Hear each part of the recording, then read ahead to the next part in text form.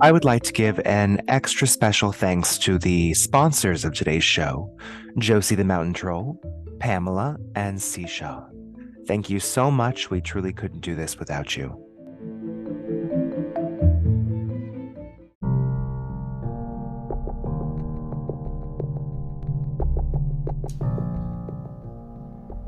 Southern Bramble is a Patreon-supported podcast. If you would like to support the podcast and gain access to early, unedited video footage, listener questions, or be thanked by name, you can find us at patreon.com/Southern Bramble.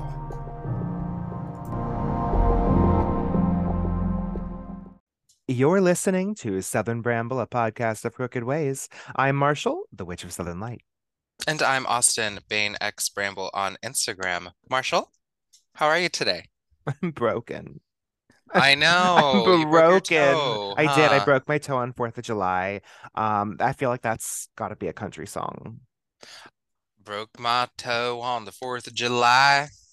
That's right. Probably not slamming a Bud Light, but whatever. I was gonna say something about like Mama's in the kitchen, something like that, you know. Yeah, mom was I in the can pull kitchen. themes I appreciate thematically. that. Growing up, my mom had a this like framed sign in the kitchen on tiles. It was like written, painted on. It was hand painted on tile. It was gorgeous in cursive, Mhm. and it was our like our house kitchen slogan, and it said, "No bitchin' in the kitchen." Oh, I love that. Hmm. I love that. Do you remember all the early 2000s decor, like the wine mom decor, where it's like, I hate my kids until I have my wine. Oh, my favorite one is I think I have it literally. Oh, I have several of these up. They're signs absolutely from like off Hobby Lobby. Not even Hobby Lobby, off Hobby Lobby. Like some Right. things they'll probably get stuck in a warehouse somewhere. Like you can't make everybody happy. You're not pizza. Yeah, very that. Very that. Or there's like a skinny girl inside, but I can usually shut her up with cookies. Uh-huh. Yeah, the early 2000s, it's like um mild fat shaming, but in a really funny Oh, way. like Oh, absolutely, abs 100%. hmm Yeah. And I'm here for it. All of my little signs have something to do with food in general. Um, that's a me thing. That's fair. That's just And fair. and speaking of things that are edible and Ooh. especially wine that makes us happy, what are Hmm. we talking about today, Marshall? We are talking about potions. Potions. Potions. I was thinking of a way to make that rhyme and I I know, couldn't. right? Potions, oceans, emotions. You know what? It's okay. Lotions. Lotions. Um, yeah, whenever I think of potion, honestly, out of all the things that pop into my head, I really think of Hocus Pocus. I was, writing Hmm. this brief this morning, the thought crossed my mind, especially the word. I mean, potion, I feel like potions are really enigmatic of the witch. Like when we think of a witch, I think Absolutely. there are a few things that come up. Broomsticks, maybe Uh-huh. for some, Hmm. cauldrons. Yeah, Um, synonymous with potions. so right, conical hats, Hmm. striped stockings. But I feel like the potion is also very present for a lot of people. It is for me. Yeah. Well, it's very Speak, iconic. It's very iconic. Like when I say I think of Hocus Pocus, I think about a lot of the main scenes that kind of like reverted or counted on the prop of the potion. So like the very beginning when the sisters are brewing that first potion, they're just and when he's like, sisters, gather round, one thing more and all is done. A bit of thine own tongue. And then they it literally clit, they bite part of literally their tongue they off. chew a part of their tongue off and spit it in. And it's like the activating ingredient. And at the end, uh when Max knocks over the potion and when he's like, look, there's just enough left for one child. And like you have to understand Your this is Winifred really Sanderson's really good, by the way. thank you. One child. And I really, really like it. I really appreciate the way in which this potion moved the story. I also like the way in which it starts off purple and upon activating turns green. I feel like they really, really depicted the witchiness of potion making. And I think it's really cool. Just kind of like the fact that it's stuck in our head from childhood. Yeah, and this is going back, I mean, way farther than Macbeth, but of course, I think a lot of people are familiar at least with part of the I've been on a whole Instagram rant about the witches from Macbeth, Oh. double double toil and trouble, fire burn and cauldron bubble, Hmm. wool of bat and tongue of dog, et cetera, going so on and so forth. Um, Really enigmatic, I think, the witch's potion, but it's even older, and we'll get to talk to some of our filter foremothers Hmm. later, including Kirke and Julia Tofana.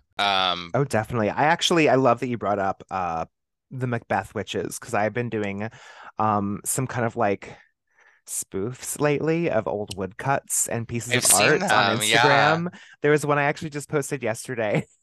It was a scene. It was a painting of the three witches directly from Macbeth. It's a more Renaissance-y looking painting.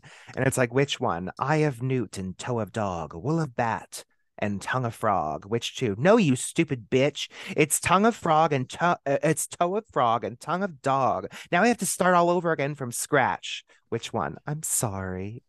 Triple, triple, toil and dribble. God damn it.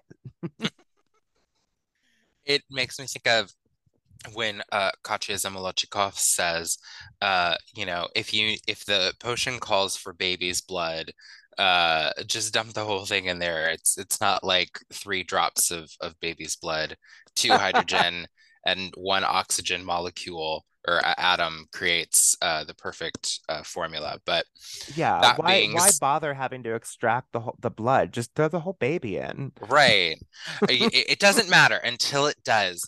until it does. I am doing a lecture on the witch's art of potion craft at the Salem Mm, Witchcraft and Folklore Festival. that's right. So we've been wanting to talk about potions for a while, but this Hmm. feels extra timely, I agree. and I'm excited to break into it.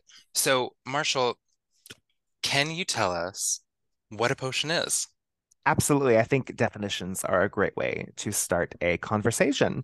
The Oxford Dictionary definition of a potion is a noun, and it's a liquid with healing, magical, or poisonous properties. That's it.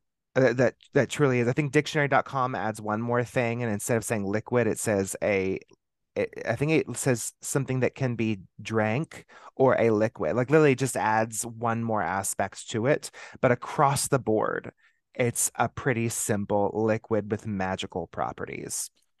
And I think that it talking about poison Hmm. is something that's incredibly important here. And this isn't on our brief, but I wanted to just highlight the fact that like a filter or a potion, and you'll hear me interchange those two. I'll Hmm. talk about filters in a minute, but this idea that medicine in general Hmm. is kind of like this strange thing that people have learned either by transmission, sometimes from spirits, from other people to other people. Like it's just a thing that somebody knows.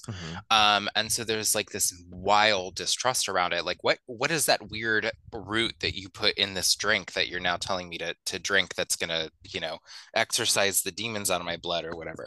Hmm. Or stop my whooping cough. Um, Medicine's untrustworthy for I mean we still see that now, right? That isn't like a new thing. This has been going on for a really long time. So this idea that a potion might be in all actuality a drug that somebody's slipping to you either with Hmm. or without you knowing, um oftentimes to procure amorous effects, so like lust, love, but also to kill people, or to cure people sometimes in instances as well. But I think that's where it gets really into the debate of like people saying like, oh, is it medicine or is it witchcraft? And we shouldn't forget that venefica or veneficium, veni for the venom, also being like the venereal arts, the Venusian arts. So I have this kind of idea that like the potion, or at least the poison, especially the love poison, all kind of like filters back to Venus, um, Mhm. despite being such a oftentimes benefic figure. Mhm. Um, but yeah, so lots of things to think about. What would you say a potion? Do you agree with this Oxford Dictionary kind of thing? I do. I very much do. And I think a potion is an extremely umbrella term. I have spoken with other practitioners before who have very distinct beliefs around what is and isn't a potion. I have this saying that I've said for years now, and I think it's really cute, and I want to put it on a t-shirt. So I'm coining it now. I've said it before you. She's If you're trademarked listening, it. I'm trademarked it. I've said like a tea is just a potion in a single serving size. I think because I do believe that potion is an extremely large general umbrella term for a lot of these liquid magics that can be used in our craft. I love this cute little saying, a tea is just a potion, a single serving size, because when it comes down to it, it is a magical liquid that can be consumed or maybe not consumed, especially if it kills. I mean, I guess you can consume it once if it Right. kills you. All Uh, things are edible at least once. all things are edible at least once. That's absolutely true. I very much see that this is a pretty good definition. I think anytime they get more delineated from the general definition, they either are referring to a very specific culture of thought or just an individual's personal interpretation. And hey, I'm not against people's individual interpretation. I mean, if they're wrong, they're wrong. That's okay. To Right. them and their Yeah, it's reality. totally fine to have a wrong opinion. It's okay to have a wrong opinion. But No, I actually agree with you. So in this potion class that I'm doing, which you can sign up for at salemwitchfest.com, mm, um, I was grappling at the beginning of like, okay, so is this something that we're going to strictly delineate as like only drinkable or only edible? Because I think for a lot of people, the idea of a potion draws to mind like a draft or something that you drink or you hmm sip on. And I think that's a very classic way of looking at a potion. I still don't know if I'm a potion is or isn't this thing that has to be drunk. hmm But for the purpose of my lecture, at least, and also for the purpose of this podcast, I think we kind of opened it up to be, well, it's kind of Yes. this ambiguous thing of, yeah, sure, drinking, but there's other ways that potions hmm or filters have also been talked about in literature, Yeah. in classical literature, in myth, et cetera, that are more than just something to drink.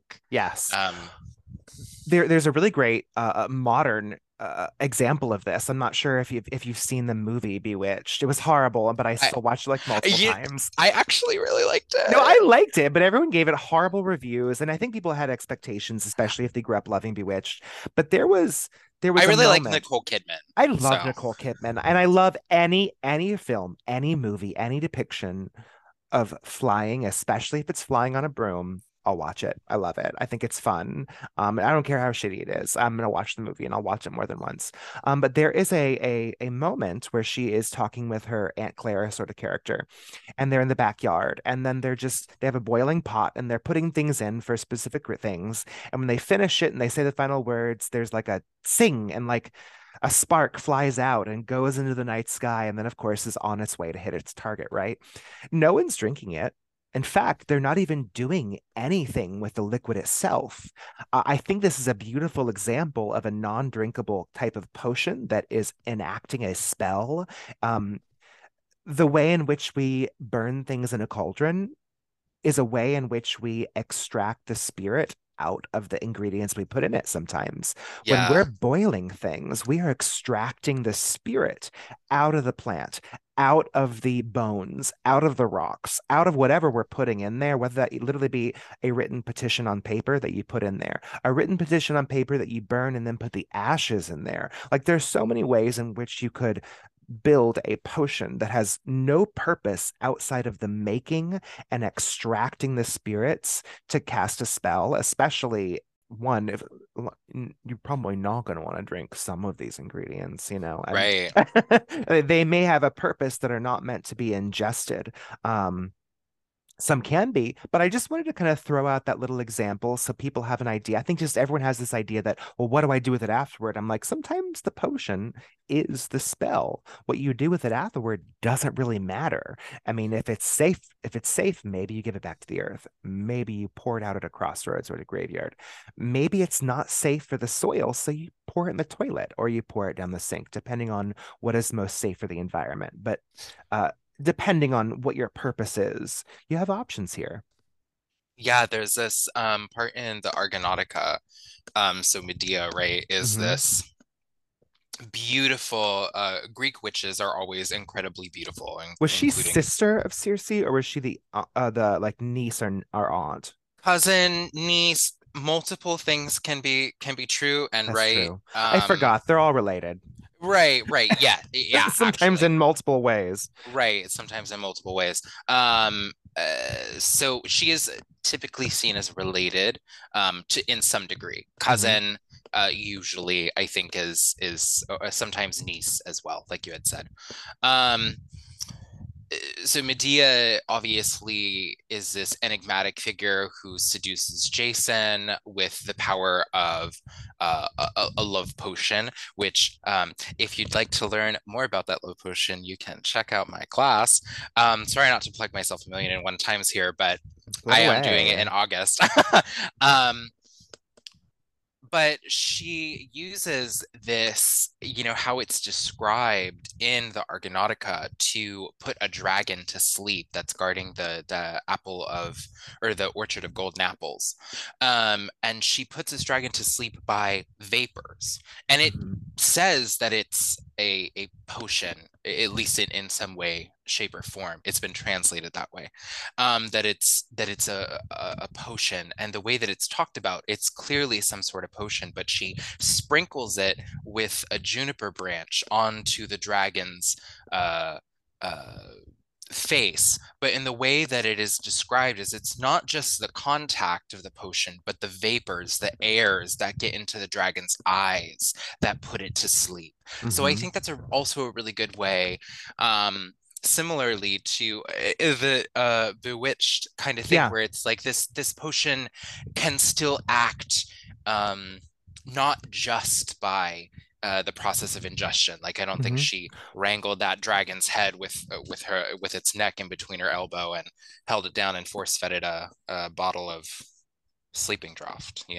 Right, right. Yeah. It's interesting. I guess I never really considered all of the different ways in which potions could be used as Right, such. Yeah. Well, I mean, right, because every time you make a floor wash, you're making a type of potion. yeah. So I guess at least for the, and I think other people can have other opinions. And like I said, like I What? still, No, they can't. you're right, not here. Not And if here. you do, don't tell us about it. Don't you Um, dare. I think, at least for the sake of this podcast, that we'll be talking about multiple different ways that a formula can be Hmm. used Absolutely. as a, excuse me, as a potion. Now, do I personally have like delineations between, like, is this like a magical oil or something like that? Hmm. Absolutely. But also, at the end of the day, it doesn't matter. And Right. Who cares? Well, let's get started. Let's get into some famous potions. yes, I think that this is a great way to kind of like dive in to start with. So, potions and filters in history. My favorite filter is Hefe, but depending on if I need less warmth, I'll go with Lo-Fi. I'm screaming. I- that's very funny. Thank you for Thank that. you. You're welcome. You're welcome. The first one I think is very obvious, and it's interesting because most people don't think of it as a potion. We think of it as an ointment, but flying potion. Flying potion as a description has been around for a while, and I think a lot of people, when they think of flying potion, they think of something that you are uh, creating to rub on your body. But there are a lot of historical documentations of an actual drinking potion. Now, how you go about doing that in modernity might shift or change because a lot of the older flying potions that were described might be made with things that could be extremely toxic, really not suggestible to ingest. And in fact, we should probably go ahead and say, Now is a good time for our medical yeah, disclaimer now is a that we great meant to say time. at the beginning of this episode is um uh some of the things that we talk about in this podcast Mhm, are dangerous and harmful, and we do not advise, encourage, or are telling you to do mhm, any of these things that we talk about in this podcast. In fact, don't do anything in this mhm. podcast. And if you do, Don't you even are listen to assuming, us. Don't even right, listen don't to this even listen to, podcast. actually turn this off Turn right this off now. right now. Um, but if you do stay, Uh-huh. anything that you do in your own personal time is and beliefs and whatever is assuming your own risk. So, Yeah. Yeah. Unrelated. Unrelated. mhm. But if you So are drugs. drugs, yes, back to drugs. A type of flying potion, and I've actually seen this done on multiple suggestions. You can create a type of drinkable flying potion at home that is less toxic slash non-toxic using things like mugwort or wormwood. And also Yes. being careful, because both of those things also, Yeah. interact with a lot of medicines Yeah, and if you have a um, seizure disorder, they can interact with seizures. Fujun is something that comes naturally in it that has that slight mind and body altering experience. Drink it as a tea, especially before going to bed. It's great for lucid dreaming and prophetic dreaming. Maybe drink 30 minutes before going into a spell work or ritual. These are things you want to have if you're going to, not when you're pregnant. They may bring absolutely on not when you're pregnant. menstruation, not if you have any underlying medical conditions, Don't do it at all, actually. Don't listen to us. right, right, exactly. Um, but at the same time, it's not going to be like Mandrake and Belladonna and Datura, which you will see in a lot of these historical ointments slash potions with the fat of a baby. Throw in the whole baby, as we discussed. Mhm. But flying potions have a long history in offering flight to witches, whether that be through spirit work or through just the idea of a folkloric potion that could give you liftoff. So another one that we talk about is Kirky's potion or Circe's potions to turn men into animals. And also, I'm happy you brought up Circe's bath in our brief, Oh, because I yes. love her devil's bath, I know, right? is very exciting. So yeah, she turns swine or men into swine with her potions, and Yeah. she tries to perform this potion on Odysseus. And because he has this magic herb that Hermes has given him from the plant Molly, which so many people have went about trying to identify. I forget. There is an article where it's like a pretty not Wait, definite, but Somali keeps you from turning into swines? Because I've been to a gay circuit party, and I promise you, so it you did want not it did not do that. There were a lot of pigs there on were that a lot dance of floor. pigs. I'm just saying. Yeah, I'm just absolutely. saying. I think it's really so you're admitting that you've been to a circuit party. I have been to circuit par I have been to a circuit party. We've oh, just one. Just one? No, they're not my favorite things, especially in my 30s, but I have been to several in the Mm, past. I've done hmm. prides, She's I've done gay like cruises, I've she's done done gay international cruises. travel. We've all seen twitter.com what happens on those gay cruises at the um when everyone's standing on the large deck, the or the ship deck. Yeah, I know what Yeah, goes on. we I've know never what been on goes a gay on. cruise. Um Off topic, but very funny. I know, Um right? So the honeyed wine. yeah, so or I'm sorry, Odysseus has this herb Molly, and there is an article out there that is talking about trying to identify what magical plant. It's said to be very hard to pull from the earth, but there are certain plants that do counteract the effects of mandrake, and Mhm. a lot of these um, plants that are used by witches, especially in a Greek context, oftentimes are mandrake or mandragora. We see this again going back to Medea when she's talking about using the um, Prometheus charm, as she says, is like this fleshy root that looks like the shape of a man. It has black blood. It falls obviously from the blood of Prometheus, who's a monster. Um, is also very hard to pull from the ground. She has to pray to Hecate before she does it. And it produces the effects of love. Mandrake for me is like an amazing love inducing plant Hmm. because of the effects that it has on the body.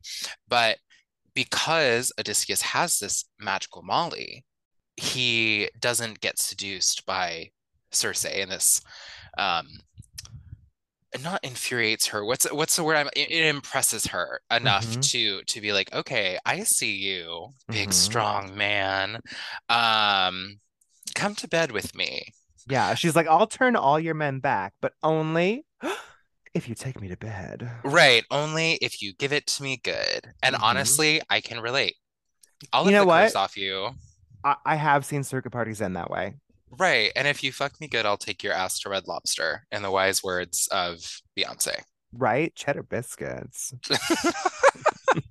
Um, but so I love that we're getting into famous potions because Circe's known for being famous for potion making. She's one of multiple daughters. She's famous for having a house on this island, this gorgeous stone mansion, where she has a lot of like other servants, other people that come and bring her these herbs, these flowers, and she has a lot of crushes. Let me tell you right now. One of them. I can Right, I relate. know, right? I know, right? I could never imagine being this vindictive though, because Oh, I um, can. I believe it. I believe it knowing you. So like here's one. She fell in love with Glaucus. I'm assuming I'm saying this okay, Glaucus. Yeah, Um, but unfortunately, Glaucus only had eyes for the beauty Scylla. And because she was so jealous, because she was like, fine, if you won't be in love with me, you will not have your heart's desire. And there are some stories that say that she poisoned the bath or she put a potion in the bath that of Scylla. But other stories actually say she gave a love potion directly to Glaucus, telling him, slip this in Scylla's bath and she will fall in love with you, an aphrodisiac. So he does so. Unfortunately, though, this potion actually turns Scylla into a horrifying sea monster who ultimately actually becomes long term a part of the story of Odysseus in the Odyssey because she's one of the sea monsters that destroys these ships back between I can't remember what the other one's name was. Charybdis. Charybdis, that's right. Scylla or Charybdis. So, yeah, she doesn't have a very long history with um, being very good with her jealousy. And honestly, once again, can relate. There is a reason for in the lecture that I'm doing, we Hmm. go through some of these who show up on our list. More than one of these show up on our list that are in my lecture, but Hmm. Kirke is being this like, I mean, she's revered, she's feared, Hmm. she's highly respected, and she's beautiful, as opposed to our Roman witches, which come a little bit later, who Hmm. typically they take some of their Greek counterparts' ability for like being rhizomoi being Greek for like a root cutter, or even like a pharmakoi, so a knower of many drugs. Pharmac or pharmakia, obviously being the Hmm. base word for pharmacy. Much later, the Roman witches become very ugly and Hmm. very also very feared, but still love drugging their poisoning and drugging and giving all things to people who either they're jealous at or want to make fall in love with them. And Kirke, though, is I think like the OG potion badass because Hmm. she knows plant magic very well and she knows how to use this plant magic, which she has received either in some cases from Hecate, um, being a daughter of Hecate, or sometimes as being a priestess or just also kind of like this badass like proto witch figure. So yeah, I absolutely love her and love the Scylla's Bath story, and have plenty of um like formulaic ideas of Kirke's bath, like a Mhm. cursing bath. And that also goes to show another way in which a potion can be made that's not meant to be That's ingested. not ingested. Yeah, Hmm. transdermal ingestion is still ingestion, you know? Right. Very true. Absolutely. Yeah. Julia Tofana. Tell me about it. I think you know some more about these than I. Do you know more about Julia Tofana? Yeah, Or do you so know I more did about Lavoisant? I know quite a bit about both. So I did a lecture back in March for Botanica Obscura, which you can still find, I believe. And I talk about both of them. Giulia Tofana is a famous Italian poisoner for creating, is best known for creating a poison called aqua tofana, Hmm. which is a cosmetic um, kind of. It's slipped in a lot of different ways. She is a poisoner in Italy. I think she was born in Palermo, like it says here, and then it's kind of unclear because a lot of the times people would immigrate from Sicily to Rome, and change their names so that they wouldn't become identified as Sicilian. Remember, there's prejudice Hmm. against Sicilians at the time, and probably still now. Um, this idea that her mother actually invented the poison and is why she had to leave Palermo to Rome and change her name. So it gets a little bit confusing, and I won't go into all of it here, but she's this like enigmatic figure who is selling these poisons. She's also a cunning woman Hmm. and an astrologer and a Mm, fortune teller, of course. and a cosmeticist, similar to another character that we'll get into who comes a little bit later, Lavoisin. uh, she is selling this poison because she's in with like the clergy. So they're in Italy at the time, or in Rome at the time. Women could not go into apothecaries for the very reason that people were scared that they would poison them. Hmm. So only men could go into pharmacies or apothecaries. She had a clergyman go into the apothecary to buy things like arsenic for her so that she could distribute it. She had a ring of poisonesses, people who worked for her and worked under her to round up her clients, people who worked not only for like common day folk, but Hmm. for a lot of people in the aristocracy. So a lot of people who were like very well-known figures. She would do this by, and similar as we'll see to Lavoisin, when people would come to her for fortune telling, whether they knew it or not, they start to eventually talk about their husbands. They start to Hmm. eventually talk about how they're unhappy. I would love to get this inheritance powder, nudge, nudge. An inheritance powder being a nice way to say, like, can you off him, please?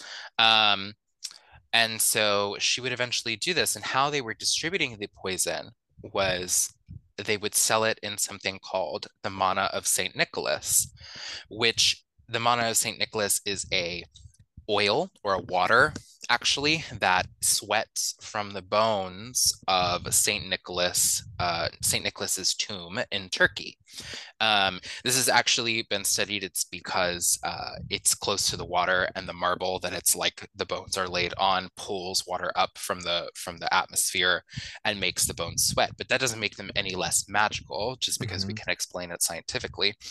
It's said that the water is supposed to be very sweet and smell very good, which is why Hmm. it's commonly sold as a perfume or an aqua Ah. mirabile, a miracle water, for staving off witchcraft, disease, illness, etc., etc. So they were selling it in these like little bottles that were highly decorated. Hmm. Is the mana of Saint Nicholas. So what they would do is they would actually put the poison, which I have in that lecture, like a full list of like pretty much what I think and how she would go about making it, because it's quite complex poison at the time.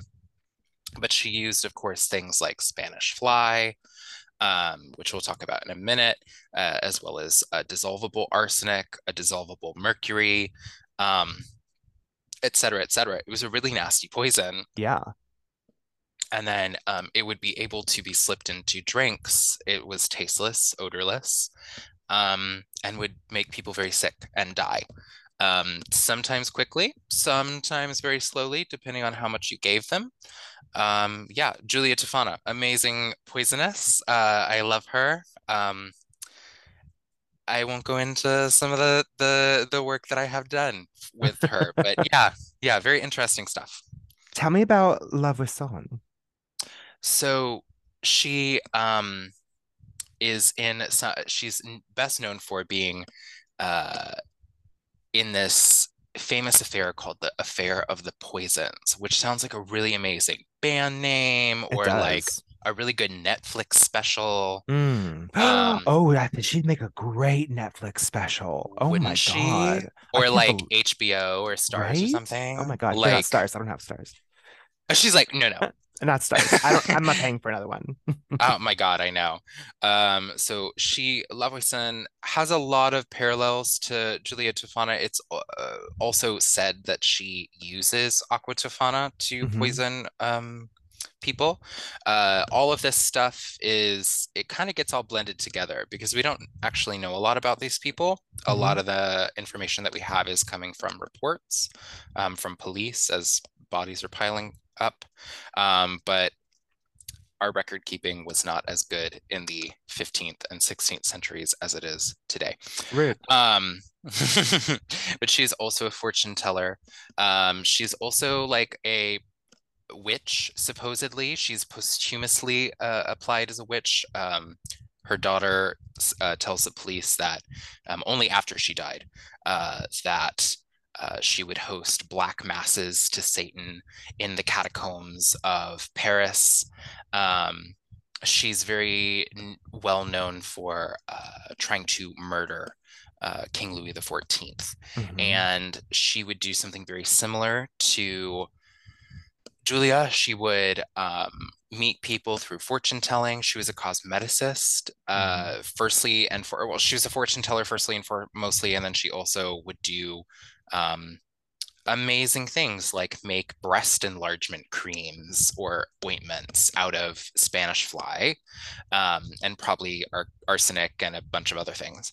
And you would rub it on your breasts, and because things like Spanish fly cause your tissues to become highly inflamed. Um, uh, it would make your breasts appear larger and probably more red and swollen, and irritated. But yeah, she would do all of these things, and then eventually she has met this woman named Catherine Montespan, who is a member of the court of King Louis XIV. I believe she is like the king's official girlfriend, Hmm. side piece kind of thing going on. And he Mm. eventually, she goes to see La Voisin early on in their relationship, and she's like, I want to garner the affection of the king. Can you make this happen? And La Voisin says, yes, I can, if we do a black mass. And this is all after she died, by the way. So she doesn't have any way to. She adamantly has always said in her trials or in her uh, interviews with the police that she's like, I don't do black masses. I do hurt people, but I don't do black masses. I'm not a witch. Um, so she performs this black mass for Montespan, and then for a long time she's in the affection of the king, and as she gets older and the king's affection strays for somebody else, La Voisin she goes back to La Voisin and says, uh, we need to fix this. They perform a black mass, it doesn't happen, supposedly. They go through all these things and it doesn't work. The king is still enamored with this other woman, so eventually they're just like, okay, well then I guess we just need to kill him.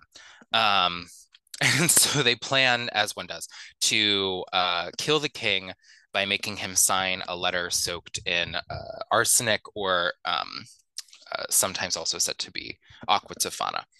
Um, it doesn't work, and Lavoisin is eventually sentenced to death by hanging, um, by trying to kill the king, and then later gets applied to becoming a witch, and all the things come out about her, about saying that she hosted black masses in the catacombs of Hmm. Paris, and then becomes also a very enigmatic figure. But some of the things that did happen in her real life, she did practice magic of some sort. She would Hmm. often say prayers for people. She was arrested outside of church, a church that she would go to every Wednesday. So we know that she was religious to some degree. Hmm. Um, I'm sure she was a very good Catholic woman, except when God doesn't hear you, then you pray to the devil, um, like all good Catholic girls do. Between And murders. right between murders, Hmm. yeah, she was known to be a drunk. So the police did not torture her for any of her confessions. They just got her wasted. Ah. Yeah, a very interesting figure. She also had one of my favorite little tidbits about her is that she obviously was quite not very. She wasn't aristocratic. She didn't have a lot of money, but of course she had wealthy clients. Hmm. But one of my favorite things is that she had this cape, which at the time would be very expensive to produce, and she called it her Sybil cape, which was made out of red velvet and embroidered with eagles. And Mm. she bought it specifically, so we think, to give her an air of mystery to her clients, a bit of fetishization of Oh like, oh, yeah. you look like this ethereal, strange figure who's traveled the world and Hmm. has this like red cape. Old Mother Redcap.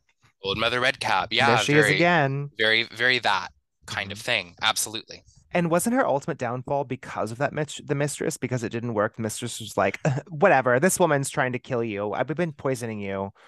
And it didn't Yes. work. So it doesn't work, and then I think the police are highly suspicious. I kind of forget how everything goes down, but like there's been an investigation going on for a long time anyways, Hmm. because people are dying in Paris. Yeah. Um, and so, Catherine Montespan has money and she's Hmm. part of the court. So she's a lot more protected than Lavoisin is. And eventually it does come back on her. Yes. So it sounds like with just these two examples alone, obviously these weren't the only poisoners or practitioners or potion makers who offered this service. It's interesting because I feel like this speaks to a much larger situation. It's very indicative of the time period in which way many women felt extremely like trapped in their marriages. We know factually how many times marriages were about the advantage of the family or literally about the fact that a family would marry off their daughters and cherish more their sons during a lot of this time period because we see a lot of really, really unhappy and obviously desperate women killing someone, no matter what time period, always had its, heaviness. So the idea of going to someone and having them, give you a potion that you would then kill your husband with, um, this seems to have been quite a rampant thing going on at the time. Yeah. And I don't want to, you know, make it, well, firstly, I don't want to make it sound like it's necessarily a good thing. Oh, right, Um, right, right. Yes. Make sure I'm very clear. We're not talking about the joy of killing your husbands. It's definitely not that book.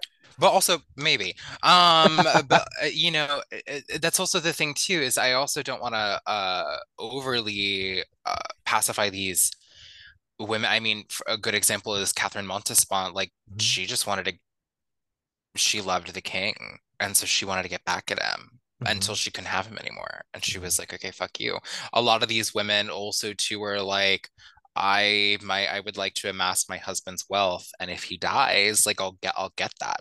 um Both things can be like, the women can be abjectly, the abject horror of womanhood, where it's like, oh, you're doing this because you're awful, like you're not a good person. And um it can also be because like, oh, your husband's awful and you live in a systemic society where Hmm. uh men have more power.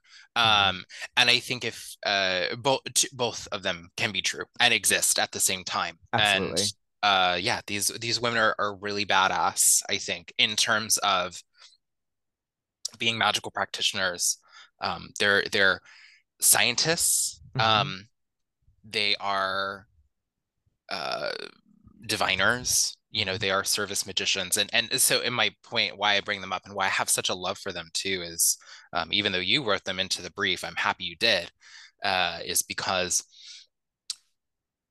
I think that the service magicians, typically when we look at like cunning folk, oftentimes we look at it through the eyes of men, where a lot of the books that we have or records that have been kept Hmm. from cunning magicians that we use today, for example, like the grimoire of Ar the manual of Arthur Gauntlet, et cetera, they're oftentimes written by men.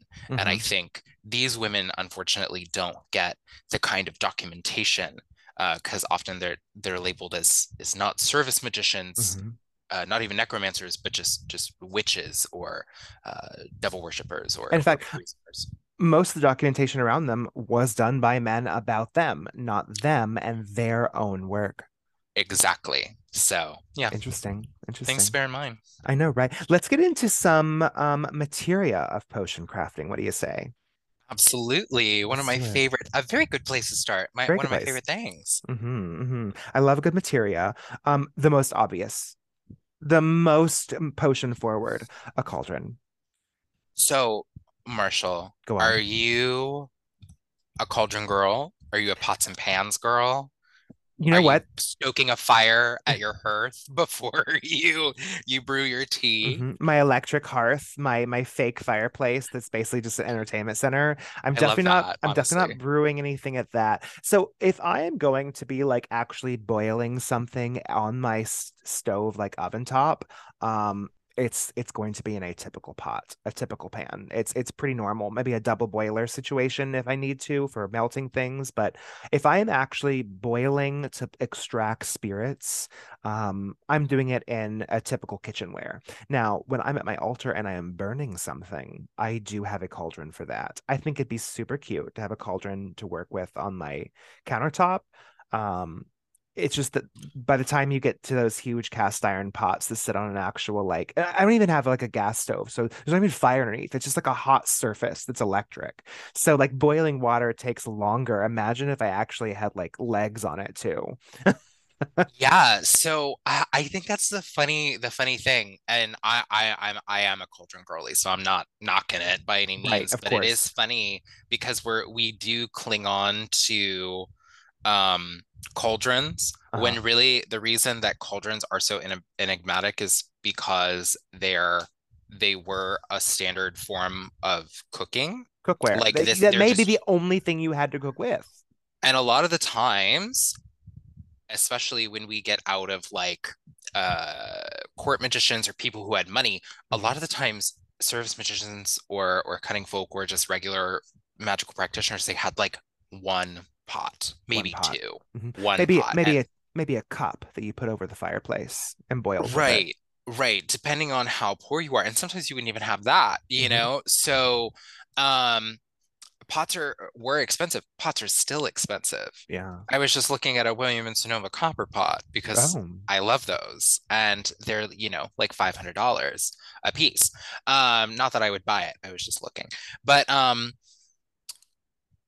think it's funny because, like you said, we have flat top stoves now that don't even use heat, and it's actually funny because if you try and use like a black cast iron cauldron with legs on it, Oh yeah. it takes longer to cook Forever. forever for something. Sometimes you can't even get it boiling. I've had things that I've sat on my actual stove Hmm. that do have legs on them like that. It won't even boil.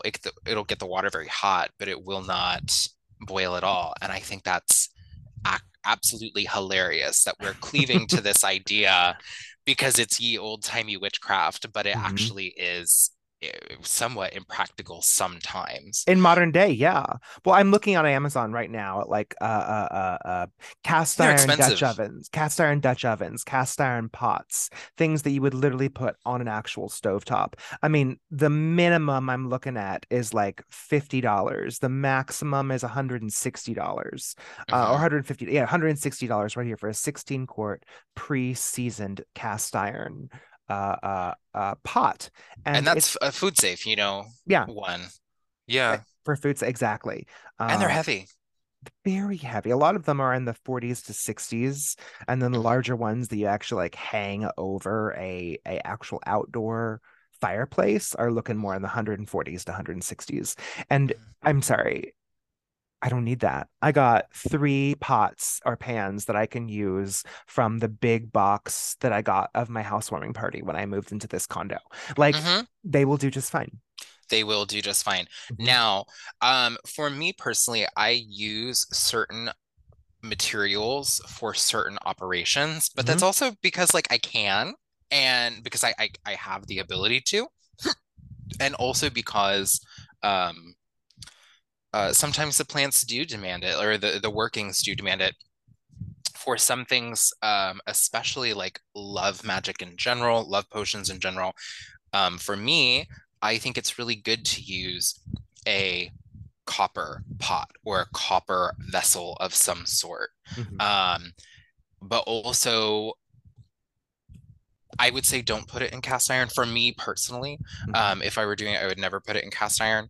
Um, Put a copper pot in cast iron or put a potion in cast a iron? potion in cast iron, excuse me, a love potion in cast iron. Ah, a Um, love potion specifically. right. Anything to do with like the Veneric, the like Venus, or even like plants that are not meant for cursing or harming. Hmm. But I also think that like the ceramic pots are just fine, like the Hmm. ceramic Dutch ovens or Yeah. anything like that. Hell, you can use a crock pot. Love a crock pot. Hmm. Steel also. So do you do anything like that, or is it kind of just whatever, throw it in a pot? I'm gonna Who throw it in a cares? pot. I'm gonna throw it. Personally, I'm also not doing any love potions in this house, so that doesn't matter. Right. True. Yeah. True. Stirring tools are another one. Do you have like a designated wand or a wooden spoon or anything like that? I do have a wooden spoon that I purchased, and I've been meaning to actually like burn some symbols in it because I have a little bit of a wood burner, and then I also have a wand that I had created several years ago out of a tree out back from my own like backyard. It's crepe myrtle, and I not shaved. I sanded it all down and debarked it, and it's got like this crook on the top. And I don't use that in liquid. I use that in like the actual cauldron, whether that be with ash. And I don't use like in fire because it's wood. But I will stir things up into a cauldron before I burn it or whatnot. That's a really big one for me. And Absolutely. I also do this thing. This is a little bit getting off topic. It's on topic, but it's a little bit different. It's working with water and it's working with herbs or whatever ingredients are going in it, but it's not being boiled. Instead, it's in a singing bowl. So I might Mhm. take that singing bowl and use that wand to stir it in there to get started, and then I will use the actual like pedestal of the singing bowl that the paddle thing to make it sing. And what's really cool is you create a quote unquote boiling effect where it starts to bubble and it starts to vibrate those specific herbs or ingredients that are in there. And I will use that singing time period as it is ringing, where I might speak the incantation while conjuring the spirits of the herbs that are in that vessel. I love that. Thank you. Yeah. The noise Yes. and the vibrations causing it to like bubble up Yeah. almost. Yeah. That's very interesting. So Hmm. it's a great way of manifesting a potion when you don't have like access to fire or boiling or Hmm. burning even. You can take those ingredients, you can take a petition that you've written your desire on, you can put that all in there together, put it in your palm, and as it's ringing, really get into that motion, really get into that trance state as you say aloud what you want. Maybe you have a pre-written incantation, maybe you have a prayer, maybe you have a specific chant or mantra that you say aloud as you go for it. And it's not really about how long you do it. It's more so the type of feeling and experience you have while doing it. It's a way of again releasing those spirits from those plants, from that materia. Absolutely. Hmm. Another thing that some people, and by some people I mean me, Hmm. will have on hand is distillation equipment. Yes. And I don't expect, I don't think every potion needs to be like an entire alchemical process. Actually, oftentimes I don't think it does at all. Hmm. Um, but sometimes it can be really helpful to make like hydrosols. I know some people will do like rose water Hmm. by putting it in a stock pot, like the petals in a stock pot with some water, and then making what we would call like a pot still, Hmm. and I've done that putting before. a lid over it. Yeah, and then putting the ice on top so it condenses into another bowl that's sitting in the pot. Hmm. Um, that's never worked for me. I've been doing that since Really? I was, yeah, it's never worked for me personally, to get like the things that I need out of it.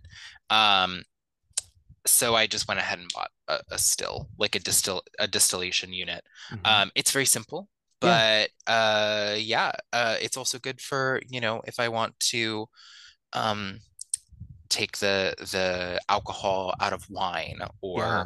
or things like that, and make even essential oils, even though I do not have the amount of plant material required to make Right. a sufficient amount. Hmm. But it can, you can make some cool, interesting things with it. And with distilling, just so people understand how this works, because I've done this before myself with with rose water, as you said. Distilling it, and if you already know what it is, then skip over this part. But I just want because I didn't know when I first got into understood exactly what it meant to be distilled. It's actually the recondensed vapor from the original water form. So like when I was creating rose water, I took a big pot of water and fresh rose petals and then a little bowl in the center. And I only let the water go up to, I want to say, 3/4 of the way to the bowl. So it wasn't all the way at the top of the bowl because you don't want any of that water to get in the bowl in the center. And then I'll turn on the boiler, take a glass pot lid. Instead of placing it on the top, you turn it upside down. So instead of being a dome, it's a convex dome hanging in there. And then when Mm, you put ice on the top of that, that cold meeting the steam, it immediately recondenses all that steam coming up and it drains into the lid into that bowl that's in the center. So what you've been doing is you've basically created this tiny mini home distillery a single distillery where you are boiling those roses in water. You're allowing that steam or vapor to meet that cold glass above it and then recondense it as it drips into the bowl in the center. And then whenever you finish, that bowl of water in the center that you've collected is the distilled rose water. Now, what's interesting is because, again, these roses were from the grocery store, they were pink-ish, maybe like pink and yellow. They didn't have a heavy scent. No, they were red. They were super, super red. That's what it was. They didn't have a heavy scent. In fact, I didn't know this, but like deep, intense red roses won't actually be as fragrant as some of these more pinky roses, more of the yellow roses. All roses have a slightly different level of scent depending on the species. And I was kind of like expecting this intense rosy smell. That's not really what's going on there. You could, of course, do exactly what you did with a whole actual like small distillery. But it's a great way for people to take there's a really big difference between the tea and the distilled mhm. water of a plant. And that Yeah, distilled water of a plant will usually last a little bit longer because there won't be any usually like macrobiotic material within it as much. right. It's only going to carry the pure essence of the plant material that went in there. Again, I'd say the longest lasting would be 2 weeks in the refrigerator, unless you added some sort of preservative like alcohol to it Mhm. or witch hazel. Yeah. Um, so that's one thing you can do. Now, I've seen that you have some mugs or some special cups that you like to use to sip your tea out of. But do you have any specifically like potion designed cups? Like these are like what I drink out of when I'm ingesting my flying potion or my self-love potion or whatever. I have some, these are just more like decorative. They were from an antique store. They're these really cute, I want to say like little champagne glasses. They're not like they're the wide-lipped champagne glasses, somewhere between a wide-lipped champagne glass and a martini glass. They're somewhere in between Oh, a that. coupe. A Yes. coupe. And I will use those for water offerings as well as to drink specific potions if that is necessary. I'm trying to think of are there any like straight up like teacups, coffee cups, or anything like that that I'll drink out of for potions in general? Nope, I don't designate any special cups for that really, except for those glasses, which are more ceremonial. That's fair. Yeah, Yeah. I remember back when you had to have like all four element representative. This is Oh yeah. back in very telling of when I started doing magic. The chalice was really important. hmm Um, way of wavering importance because some people are like, who cares? Just get a glass. As long as there's water there, that's all that matters.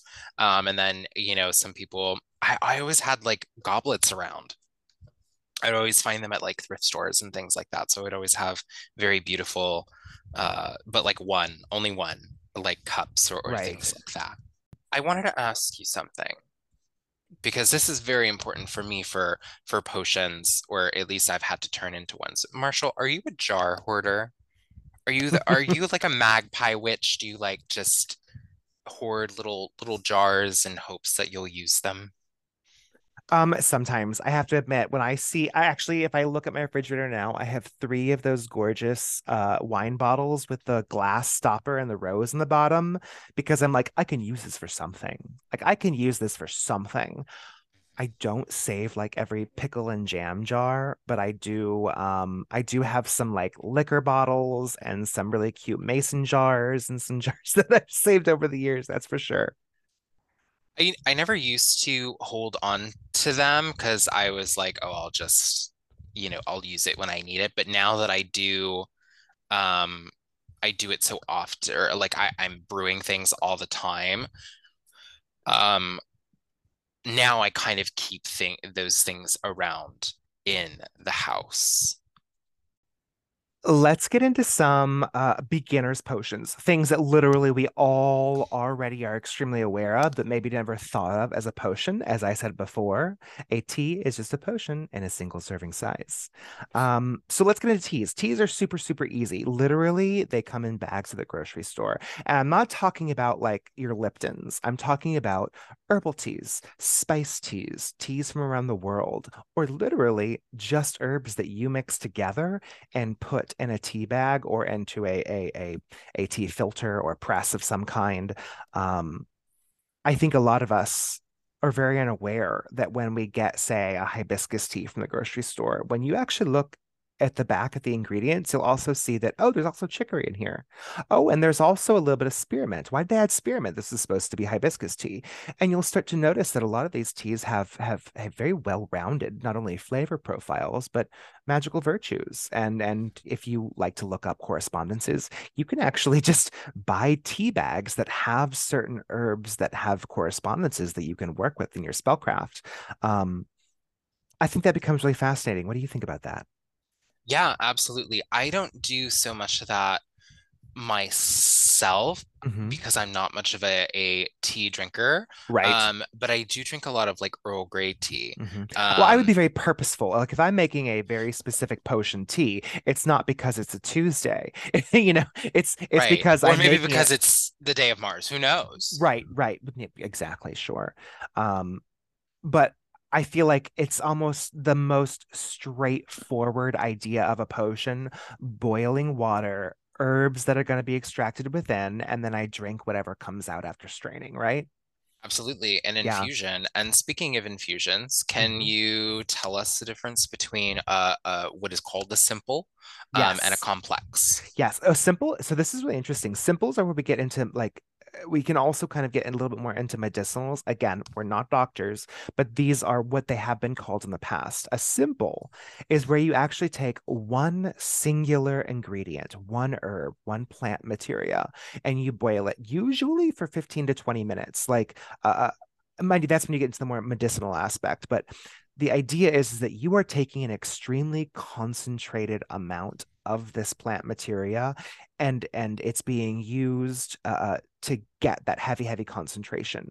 I think many of us are so used to a potion being such a plethora of things that we seem to think, oh, one plant, that can't be very strong. And I'm like, no, it can actually be quite powerful. A singular plant spirit can, whether that's for medicinal reasons or magical reasons, can really carry a potion, especially, I mean, I don't know about you, but like when I remember having a fever in the past and I wanted to have some fever, I was going to make a feverfew tea. And so I boiled that feverfew in water for 20 minutes. Not only did that condense it down because you're evaporating some of that water just right off of the bat, um, that shit was bitter as fuck. It was Yeah. so bitter. It was so bitter. And mind you, that's what comes out of the plant. That's what is happening with this very specific plant species. When you concentrate it down to that intense level, you're getting the most you possibly can out of that plant. Again, don't drink feverfew on a regular basis. There does come some problems. It can cause some issues in the throat and mouth if you're exposed to it too much. If we're talking about medicinals, again, don't take my word for it as a doctor. But when it comes to making a simple and boiling a potion, whatever you may use it for, if I were going to be doing, say, like Scylla's cursed bath, but instead of Mm, being a cursed bath to turn into a sea monster, maybe it was a bath to, I don't know, break a hex or wash away something sticky, sticking to me. I would mhm, absolutely, in a full pot, boil down a mixture of, say, like hyssop, rue, nettles, and maybe some black salt, and I would boil that for 20, 30 minutes. Really get that concentration out of there. And then, of course, strain it and then use that water in the bath that I would then bathe myself in. mhm, You wouldn't, in my opinion, I wouldn't draw a warm bath, take those same herbs in a sachet or like a muslin bag and just toss it into the bath and expect the tepid, warm water to do the trick. I would want to really extract extract them. those spirits out. And that would be the difference between a singular, and more of a complex mixture, which is a mixture of herbs. Yeah, and I think too, the simple gets lost as something really important, but also simples are really important, especially for herbalists or Especially for people who are herbalists. That's where it using comes from. people who are using them medicinally, because also like, okay, if you isolate one plant and it Hmm. has a reaction, you can identify, okay, this is the thing that we've added in, so we know that we can or cannot work with this plant. When you Hmm. start adding in one, two, three, 5, 10, 20 different things right off the bat, you don't know what is causing a reaction or Hmm. a inter what is it when inter drugs interact with each other? An interaction. That's what it is. An Yeah. interaction. So yeah, that all of these things are so important. Hmm. And of course, there's the simple of 20, 30 minutes versus, say, like a simple tea, which is a little bit more of like 2 to 3 minutes. I'll tell you right now, there's a huge difference. Take the very same tea bag, brew it for 5 minutes in boiling water, brew it for 20 minutes in boiling water.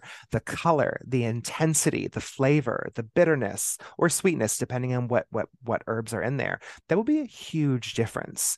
And there's a reason why when you're wanting to drink an enjoyable tea, it says only steep for 2 to 3 minutes, because that same tea will turn bitter if it's too long, will go dark if it's too intense, will change in flavor. So it's kind of like overbrewing coffee, overbrewing black tea. It would be something similar as that, which is why you also see the difference between something as enjoyable as a daily afternoon tea versus this is a medicinal because if you don't drink it, you're going to get sick and die.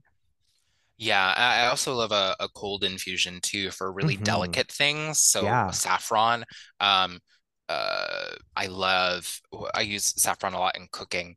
Um, and oftentimes people will just take a pinch of saffron and throw it like in whatever boiling or warm liquid that they'll use.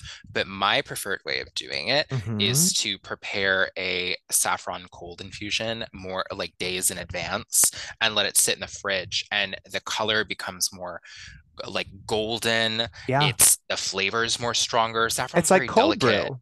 Yeah, exactly, exactly. I Hmm. love a cold infusion. And magically, I think that can be helpful too if, say, going back to your curse example, if the curse is a hot curse or something that is Mm. agitating or warming or even used with fire, and how we go about figuring that out is through divination.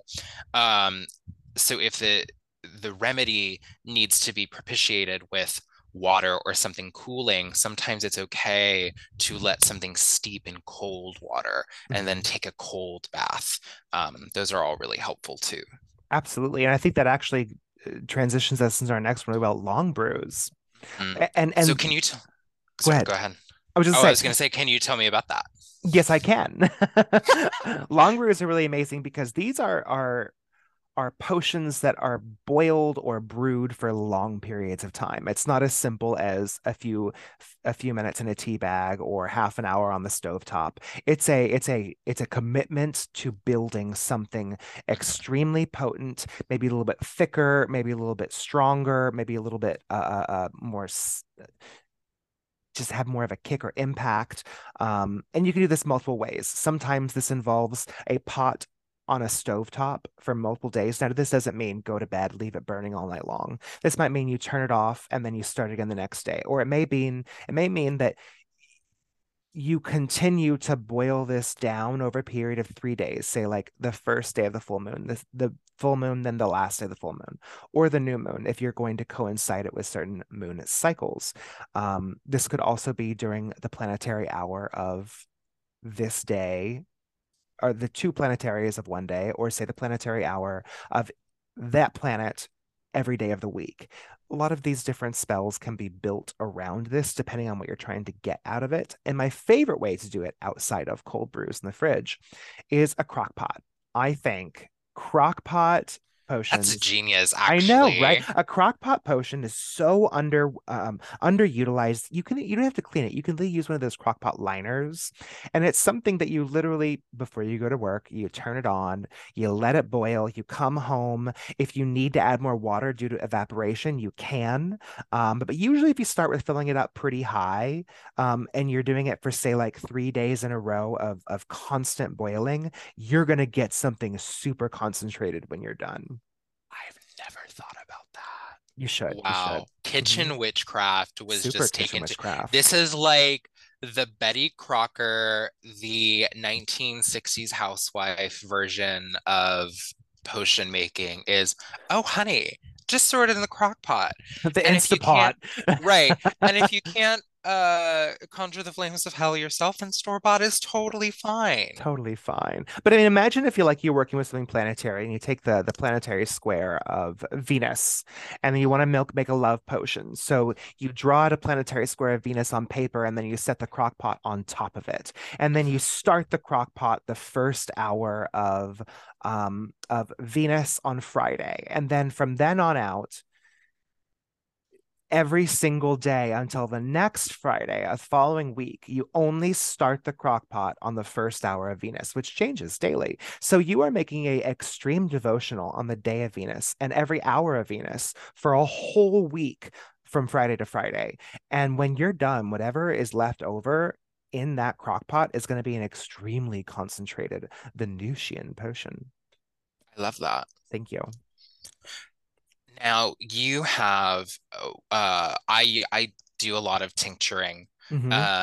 for magical purposes, not Yeah, usually medicinal ones, right. actually. I agree. Um, I love me some modern medicine. I love going to my cabinet and being able to select Tylenol instead of making a decoction of like willow bark Oh, and yeah, getting my definitely. aspirin from there. Um, no, thank you. I would like it to. I love a little pill. Um, I do love a little pill. yeah, part of my problem actually. Mm. Um, uh, But you've made a fabulous tincture, which I'm like, I just got some fresh strawberries from the store, and I'm so thirsty for this. Oh yeah, And okay. is this gorgeous strawberry elixir, which Hmm. I love. I love fruit elixirs, fruit tinctures, but I like tincturing in general. How did you go about doing for our listeners Hmm. that strawberry tincture, and what was in it, and what did it do? Well, I mean, we did It talk about wasn't really magical, right? it was actually to celebrate the summer solstice. We talked about this in the summer episode briefly. This idea of taking a vodka in a mason jar, filling up the mason jar with strawberries, fresh cut washed strawberries, and then filling up with vodka. You can do this with pineapple. You can do this with lemons. You can do this with lavender. You can do this with most any fruits or edible herbs that you have. You have the option to do this. And of course, it doesn't have to be vodka. It can be if you're drinking it. Um, but the whole point was we were going to be celebrating the day. It was a summer solstice celebratory drink. What's really cool about this is literally it was 10 days. I would say 2 weeks is I think a better amount, but I was a little behind the times. Um, a great way. I literally would just took three mason jars, filled them out each, put them in my guest bathroom, and shook them once a day. That was it. It was so easy. And these are a little bit more long style brews as well.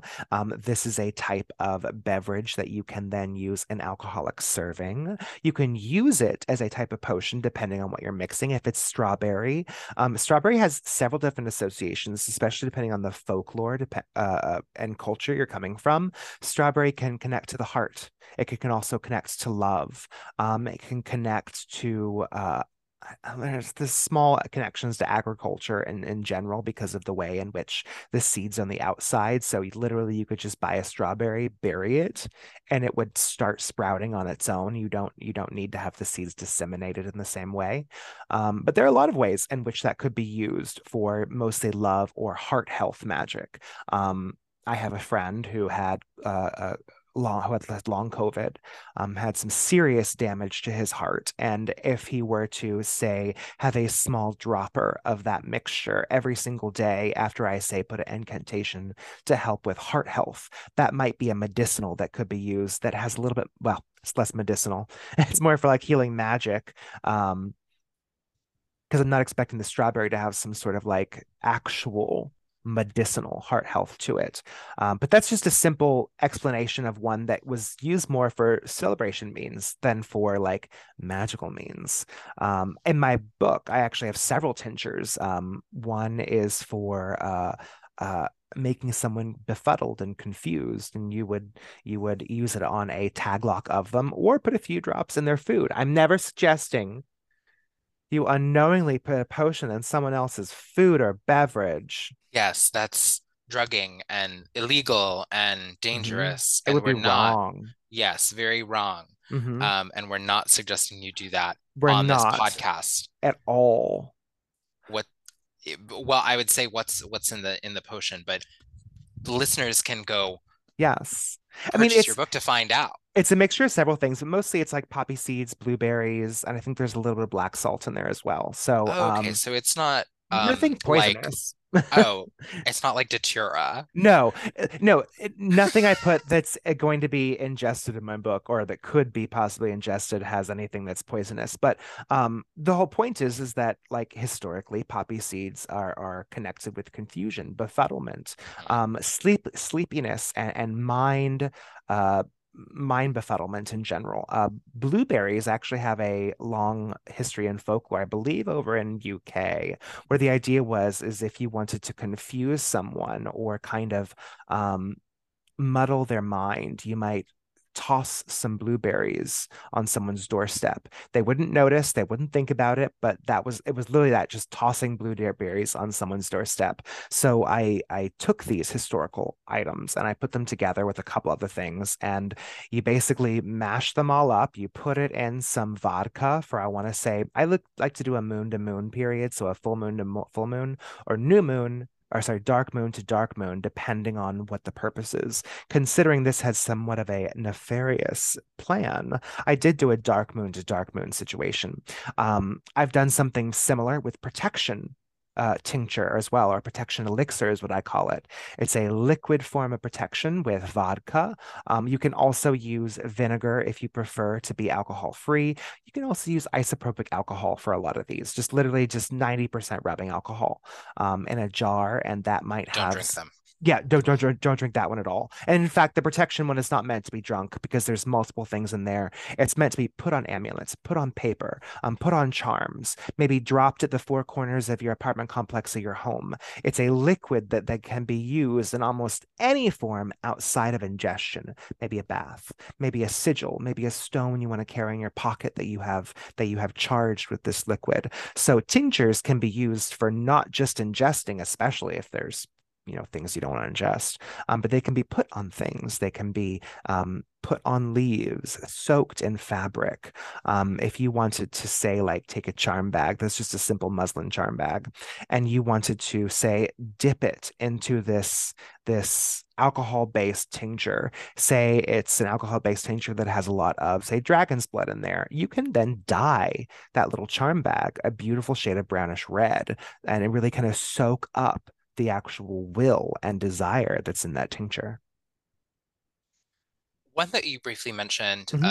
was an oxymel or a vinegar-based tincture. Yes. Um, do you use those often? I don't use them super often, but I Mm-mm. do put vinegar in a lot of like my washings. So Yeah. like floor washes, Hmm. um, Like white uh, vinegar. yes, like Hmm. distilled white vinegar. I even use it a lot in my clothes. I live in Florida, so a lot of the times like clothes have a tendency to mildew if you Hmm. forget to leave them in the washer in the washer overnight, or sometimes even just with age, like clothes sometimes start to pick up like a mildewy kind of smell Hmm. to them. And one way to combat that is that I found very effective is vinegar, Mm. um, and using it as like a pre-wash kind of thing. Um, yeah, Confuse your enemies and get mildew out of your clothes. right, exactly. And then another one that I admittedly have never used Hmm. is a glycerin. And that is Never. where you take glycerin. They don't have the same shelf life Yeah. as a tincture, but um, they're really effective, especially for people who are alcohol free. Yeah. Glycerates extract things very similarly to the way alcohol does, even though it's Hmm. not a type of alcohol. Um, but they don't have the same kind of shelf life. But Right. glycerin does taste kind of sweet. So, and it makes really good special effects makeup movie tears Oh, didn't know that. and sweat. The next thing that we have on our list is Hmm. oils or oils. Ooze. Um, oils, hot and cold infusions. Can you tell Hmm. me about them? And why would you Absolutely. use something different? Absolutely. Hot and cold infusions for oils. And some people might not even be like, oils, why is that under potions? Because we are going off of I mean, we want to cover a lot of things, but in general, we are going off of the direct, dictionary definition, a liquid with healing, magical, or poisonous properties. So that means that oils still count under the idea of potion making, at least for this podcast, they do. Um, Yes. hot or cold infusions. So this is really interesting. So oils are one of those things where naturally oil will over time extract things from plant materia in general. It's going to. But you can speed up this process along by using heat. I have done cold infusions where I take a jar of oil and then herbs or plant material that's going inside, I will put it in a window because I've seen like store in a dry, dark place and shake daily for 6 months. And I'm like,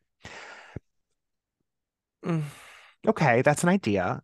I'm going to put it in the window so it gets a little bit of sun every day. And the sun that shines through just kind of helps edge that Eat it extraction and along, edge it along and I get love it. to edge. I know, get it to the climax. So I will shake it daily and I will allow that to kind of do a cold infusion. And it means I got to basically abstain from the stovetop, abstain from dirting up a lot of other kitchen materials.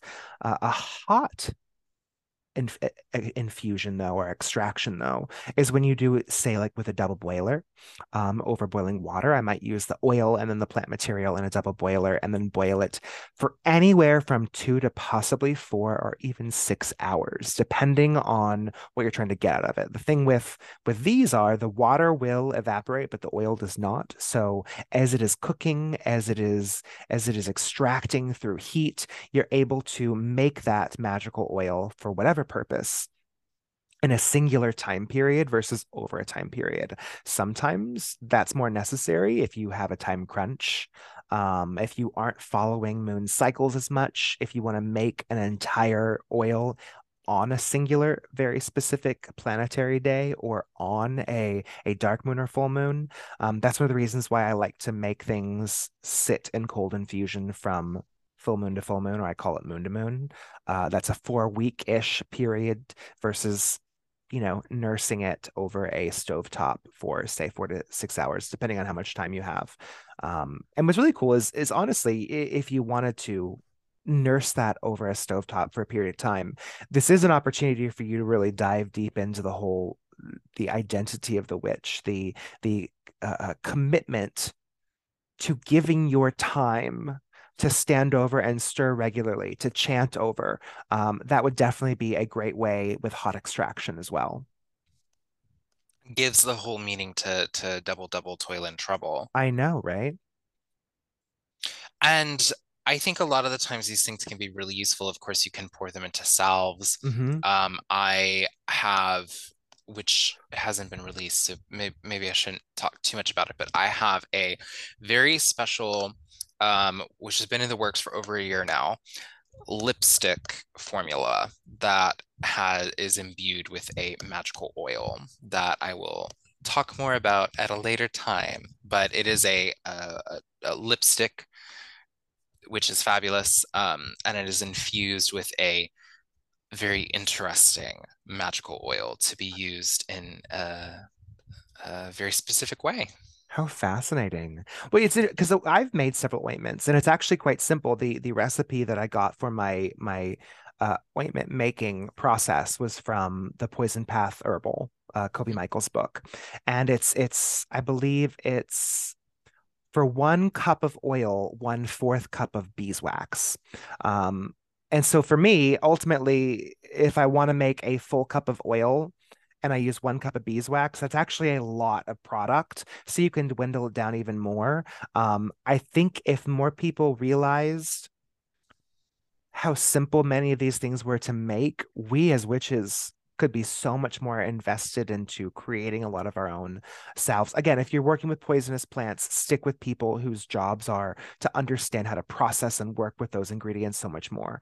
But if you want to make, say, like a lemon, like I don't know, a lemon balm, simple oil at home and put that into a salve with some wax to put on some bruises or to put on some sore muscles. This is a great thing to make at home and to build at home. I've made some healing salves with actually with some cannabis crystals. And I mean, it's got a scent, but man, I will put it on a topical area and it absolutely helps with some of that topical pain, which I'm really, really grateful for because sometimes, you got those sore muscles that happens. And she doesn't mind smelling a little danky every once in a while, so I've heard. No, absolutely, absolutely. And magical oils have so many other sources in witchcraft outside of just salves. We also have intention candles, like putting a oil on a candle and then either rolling it in certain herbs or just anointing the candle with the magical intention oil itself.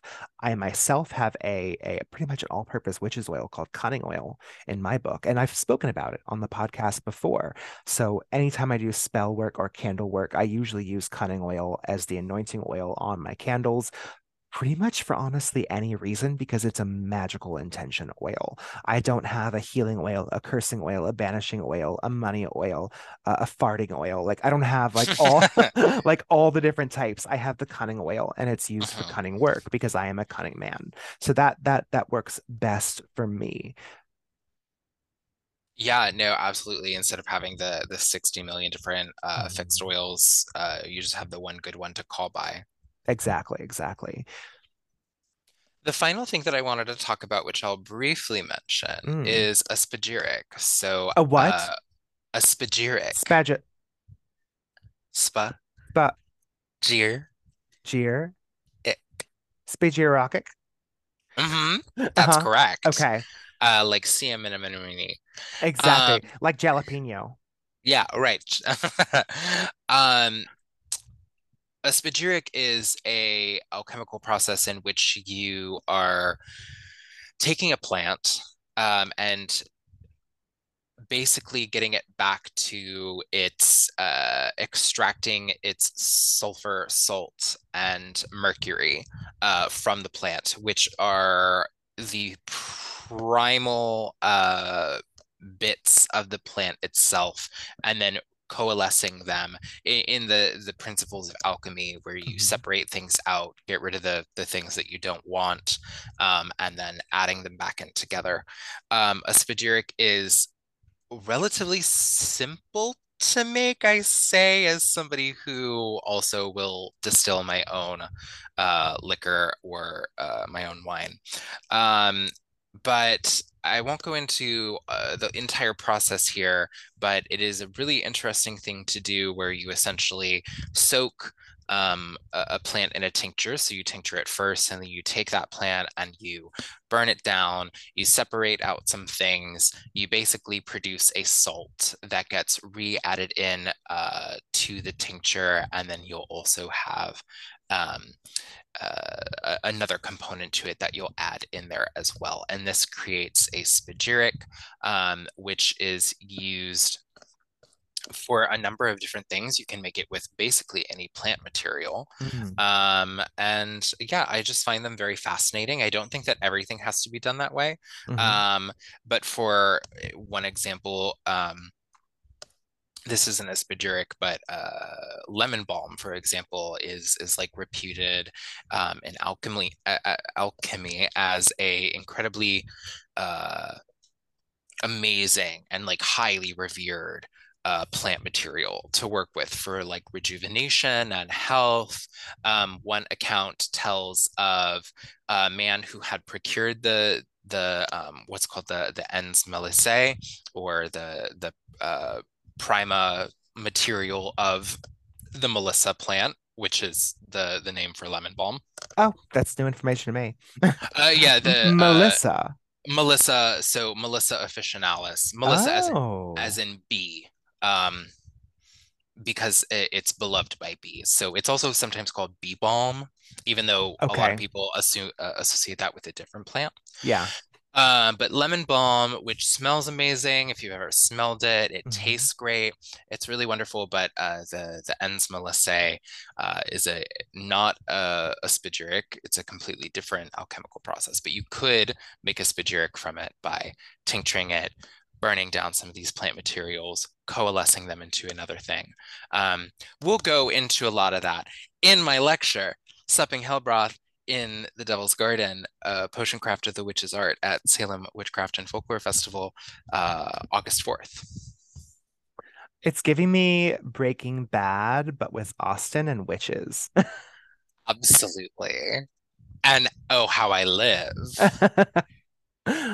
The way you were describing the burning off and the turning into salt, then reducing down, I was like, Yeah, I feel like this is giving me meth lab. meth She's like, lab. it's giving meth It's lab. giving meth lab. Well, I do live in Florida for a reason. That's right. That's right. That's right. You've been listening to Southern Bramble, a podcast of crooked ways. I'm Marshall, the Witch of Southern Light. You can find me on uh, TikTok, Instagram, and Threads. And now And now threads. We Threads. forgot to talk about it. Oh yeah, Threads. The new Twitter replacement. Which There's no porn. I I'm so know mad. that's the one thing that's like there's no nudity, no it's not that it's not that I'm like a porn fanatic, but I felt like if we're gonna replace Twitter, you can't take away pretty much one of the biggest features that a huge portion of people probably use it for. Yeah, the reason that everyone loves Twitter is because You can porn. yeah, you can post it. which I Yeah. don't. Just so in case you were gonna go look at my page, I don't. I don't personally post that. I have that for an all. No, no. I see. You know what? Let's move on. I don't need to tell people what I do on Twitter. Where else can people find you, Marshall? Yes, you can find me on Twitter at Marshall WSL. You can find my artwork on my Redbubble shop for art and merchandise on the link tree in my bio. You can find my PDF grimoire pages on my Etsy shop, also in the link tree in my bio. If you would like to, please buy my book and support my work, Cunning Words, a grimoire of tales and magic, where you will have several potions, oils, and tinctures, as we discussed here in today's episode. And lastly, if you would like to read my blog on Patheos Pagan, check out the Southern Light Diaries. Again, also linked in the link tree and all of my bios on all of my platforms. And I'm Austin Bain X Bramble on Instagram. You can catch my lecture if you liked what you were listening to today, Supping Hellbroth in the Devil's Garden, Potion Craft of the Witch's Art at Salem Folklore and Witchcraft Festival, Salem Witchcraft and Folklore Festival, August 4th. You can get 3-day passes, 1-day passes, or you can get individual classes at salemwitchfest.com.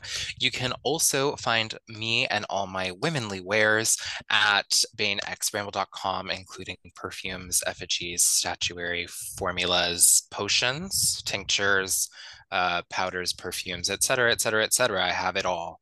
Yeah, and that's it. Thanks, everybody.